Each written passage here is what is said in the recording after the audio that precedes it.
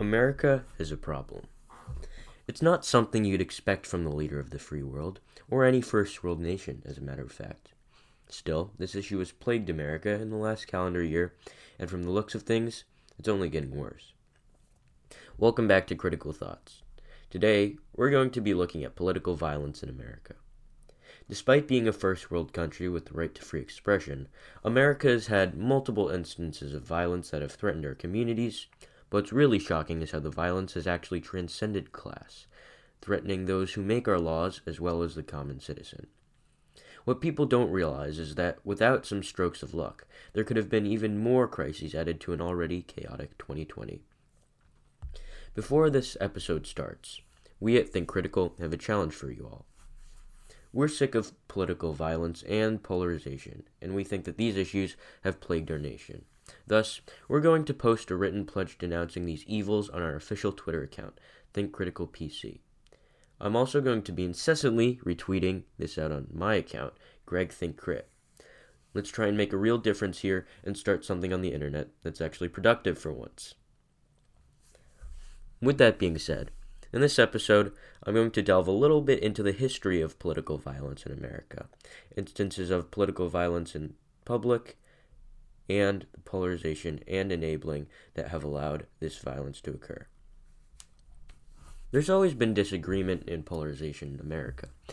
For the first 100 years of our country's existence, the issue that was the most polarizing was slavery. For decades, abolitionists called for strategic political violence targeting slave owners and the slave trade itself. One could say that this violence was even morally justified as it protected the rights of those that were enslaved from those who were violating them. When comparing this type of violence to today, we will see a dichotomy in terms of this variable.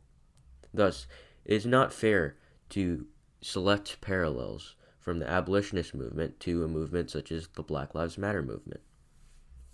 After emancipation, there was the infamous white supremacist terrorism perpetrated by organizations like the KKK in the South.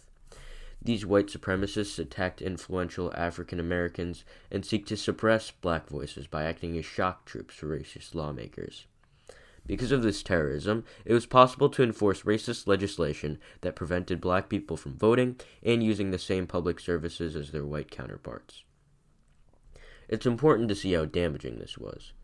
Because of the political violence that enforced Jim Crow, African Americans failed to develop hereditary wealth and gained no legacy when it came to education, leading to lacking employment opportunities and the cycle of poverty and incarceration.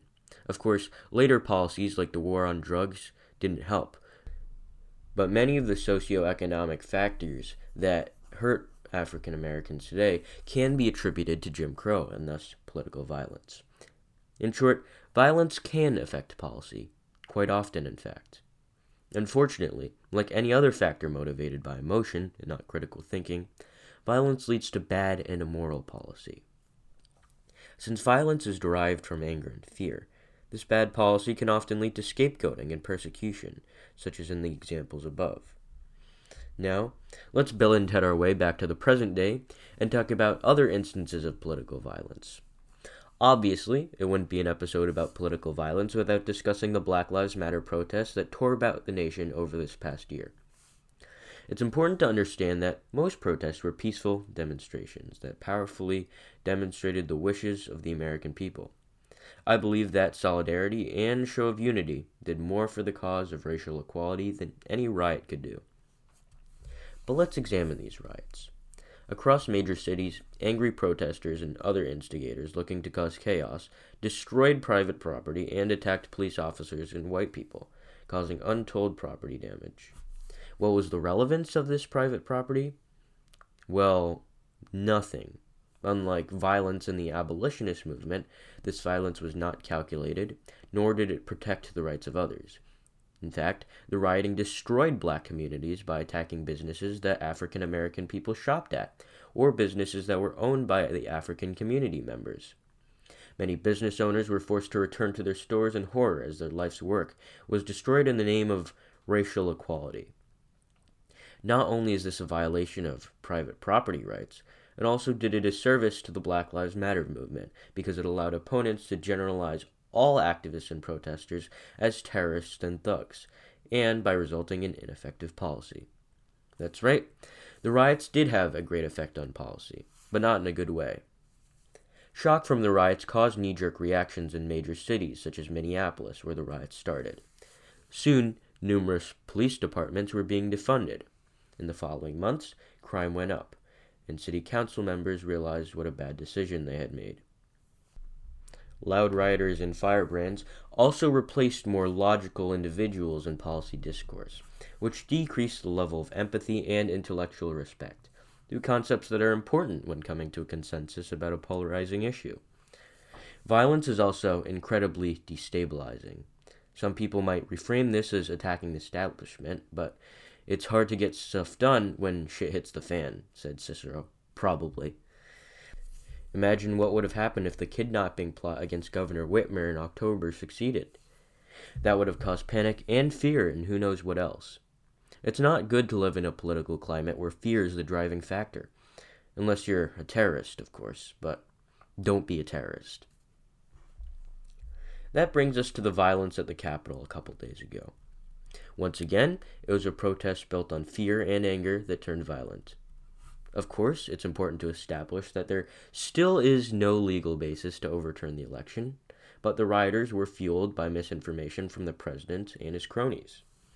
The rioters wouldn't be doing the cause of legally overturning the election any favors by attacking the Capitol, so one can only categorize this as a spontaneous insurrection or even an act of terrorism. That makes the fact that Trump did nothing until hours after the news broke even more egregious. Besides the fact that he failed to protect his government constituents, even members of his own party, it also means that Trump saw the terrorism and had the wherewithal to decide that he would be better off with the riots happening. This makes him morally liable and an enabler, even if you don't think that he was the one that caused the violence. In fact, if you at any point defended any one of these instances of political violence, you too are being an enabler. Maybe not to the extent that Trump is, but using that analogy, you've got a little bit of Trump inside that brain. Speaking of Trump, political violence plays right into the hands of the more nefarious ideologies in existence, such as right-wing and left-wing populism. As I discussed in an earlier episode, and a bit in this episode, populism causes bad policy and even further polarization, leading to a vicious cycle of populism and violence. While this hasn't happened to a great extent in American history, one only has to look at the history of countries like Germany and Italy to see populism taking a country down a dark path, a path of violence and hatred. America has a choice to make. Under this new administration, we can try and understand one another and heal our political divide. Or we can continue to make things worse through intolerance and hatred. Thank you for listening to this episode of Critical Thoughts. Don't forget to join our pledge on Twitter and follow us on your favorite streaming platforms. We always appreciate the support. Peace.